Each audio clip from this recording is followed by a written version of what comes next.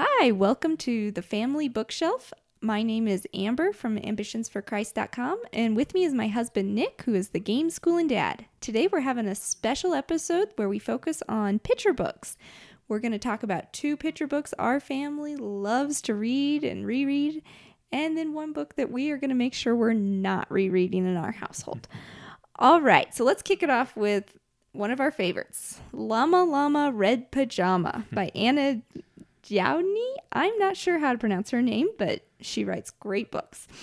Okay, we love this story just because of the cute, sweet rhymes in it. Llama Llama Red Pajama. It's just so much fun to say. The kids say it. It's silly. Get giggles as you're reading it just because of the sweet rhymes. And I like the pictures. It's really cool. It sounds silly, but you can kind of see throughout the pictures he's always wearing these bright red pajamas, and everything else is a nighttime theme. His bed, all the other colors are these cool colors, these nighttime colors, and then he's just the star of the show with his red pajamas, and it's super cute. And if I remember, the pictures are like pastels. They are. The type of drawing which you normally see. Yeah, you can see like a texture to them. There's just a difference with them, and I picture books should have good pictures, Oh, and yeah, this definitely. one definitely has the good Definitely pictures to it. See that when you read enough of them. It's just a good story about a kid going to bed, and he's doing the usual things. He wants a drink, and Mom's busy downstairs doing some work, and all of a sudden he panics because he's dark and Mom's not coming right away.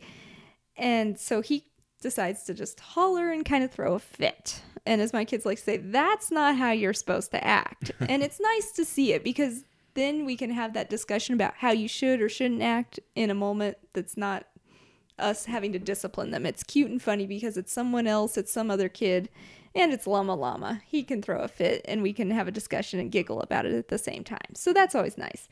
I like the fact that it also just points out to your kids, Mama is near. You know, she's clearly nearby. She clearly loves him. Just because she can't come this first instance he calls needing a drink, she's still right there. She still loves him, you know, and the kids can see that and just know that, hey, even when Mom and Dad maybe can't answer our every call and whim instantly, that there's still love and they're still near, and it's a security book, and I like that. It just gives kids great thoughts to think about as they go to sleep at night. That's what they need to be told constantly, is that they are loved. And, Right. Our love is really the reflection of God's love. And so Definitely. to know that we're near and we love them is really to point them to God, that Yeah. He loves them, and that's the most important love. And just to think about that, especially again, as you go to sleep. I mean, I hate to say it, but you know, throughout the day, things get busy. But at nighttime is just that one final touch before you go to sleep of, hey, don't forget, we still love you. We're still here, and it's all good. And I don't know, that's just probably why we like Llama Llama Red Pajama. Sweet, fun little story with just a good reminder of how much Mom and Dad love them. Oh yeah, I think he throws a fit in every book, and I think they always end up eating ice There's cream. ice cream in almost every book too. It's awesome. So our kids like to look for the ice cream in most of his books too. Let's see. And then our next book, it's a favorite in our house. The book is falling apart. I've had to almost retape it a few times now. It's called Mother Bruce by Ryan T. Higgins. And this book is hilarious. I still remember the first time you brought it home, actually, from the library, when we didn't own a copy at that point. We read it through that first time, and our little boy was giggling. It's just a boy-friendly book, I would say, for one thing. Even I was laughing. Oh, it's funny. It's funny. It's legitimately funny, not just like funny for kids. It's funny for the whole family. I think every parent just sees themselves in Bruce. And the kids just see themselves as the little geese, and that he gets to adopt it and become their mother. And it's funny because he runs away up a tree and he roars at him, and he's trying to, you know, he has his bad days with them. And it's awesome because, yeah, again, every parent sees himself, every kid sees himself in these stories. And I like that. And you can get all involved. Even our little one knows when he's going to roar and is able to roar with Bruce. There's great sound effects so everyone can get involved. Oh, yeah. And there's several in the series as well. And they're all well written and very funny. Yeah. I've yet to see a Bruce the Bear book that has disappointed me yet. So they better keep doing it. Little references that are, of course, appropriate for children, but also the adults get. I think at one point in time in one of the other books, they're having a chainsaw. And it's a mouse cavarna chainsaw. There's a mouse Azkaban instead of Husqvarna. Not something a kid would ever get, but as an adult, it's like that's kind of clever. Oh yeah. All right. Also, yeah, definitely. If we're talking picture books again, this one knocks the pictures out of the park as far as just the drawing in them, and the words are half of it, but the pictures tell the rest of the story in a great way, and I like that. Very fun book. Very fun. It's just one that'll have you giggling every time you read it. And it's a great way to teach your kids what a bear says. So. All right, let's see. Okay, those are two that, they're on our shelf and they're falling apart, and your family would love them. Our family loves them. Give them a try. But then there's one that I'm going to say just skip it. We read this one with our kids. It was just a new one at the library. It's called Dreams for Daughter by Carol Boston Weatherford. And we picked it up because it's a new book and it looked very gorgeous. Nice, cover. And I like those touchy-feely ones sometimes that do just, get to the heart of the parent-child relationship. Mm-hmm. It's sweet, and again, it reminds them of the love that a parent has. I like those ones. They kind of walk through, the kid growing up, which it's a bittersweet thing for a parent to watch your kid grow up. And so little picture book stories that highlight that are, I like those. I think of, they're powerful. I mean, they have a lot of emotion to them. They do. And you start talking about our kids growing up and you can make us cry pretty quickly. Very quickly. Yeah. And so I'd say this one, my problem with it, think of like I Love You Forever, one of those classic parent-child picture book ones that will make me get teary-eyed every single time. They bring it to you and say, we're going to make mommy cry today. Pretty much. And they do. And they do. And, so you kind of get, when I see these kind of books, that's what I'm looking for. I'm looking for an I Love You Forever classic, that just gets to the heart of that relationship that a parent and a child have as they grow up. And this one just fell flat on its face. It failed horribly to get to it. It became touchy-feely, but they were trying so hard to make it have that heart emotion, and it just did not have it.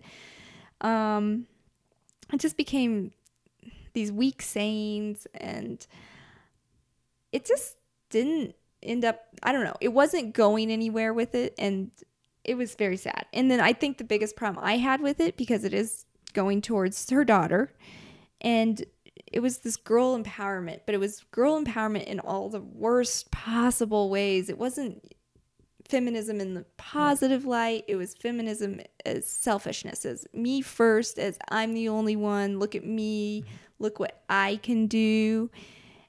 We have two daughters. I want them to be strong. I want them to be independent and take care of themselves. You bet. Oh, yeah. But that doesn't mean they get to be mean and selfish. Right. You don't get to be mean. You don't get to demand your way. You don't get to, be the center of attention all the time. And this book truly treated the daughter as it was that feminist message that she wanted to pass along to her daughter. Like, she wanted her daughter to be that way. She was dreaming of her daughter becoming this, selfish female versus this, giving and kind and generous female, it seemed like. And a humble female. Yeah. It was a very twisted view of feminism, and it was sad because obviously that's not what we want. And then I guess the final thing, especially as a Christian mom, this is the point that finally made the book just, we're done, was the fact that the very last page, she says she's praying for her daughter that she hopes that God, and then she refers to God as a she throughout this quote. And so not only are we dealing with kind of poor feminism, just touchy-feely message that didn't go well, all of a sudden there's bad theology kind of tucked in there. I imagine those things are all combined. They kind of are, I'm sure. But, just the fact that it's important that God refers to himself as God the Father. There's, father figures are important in a girl's life, especially in a girl's life, I think. You need a dad. Well, even in a male's life, too. Oh, yeah. I mean, it can't stress enough. A dad makes the difference. You want to look at stats of people in jail, most of them are from fatherless homes. Yeah. Most issues with most issues come from fatherless homes. Yes. It's probably the biggest problem in our society today. Right. And the breakdown of the family. It's just the the fact that there is no father. And so the fact that she doesn't mention a dad throughout the book. And then all of a sudden she also makes sure that God is also not a father, but now a mother figure.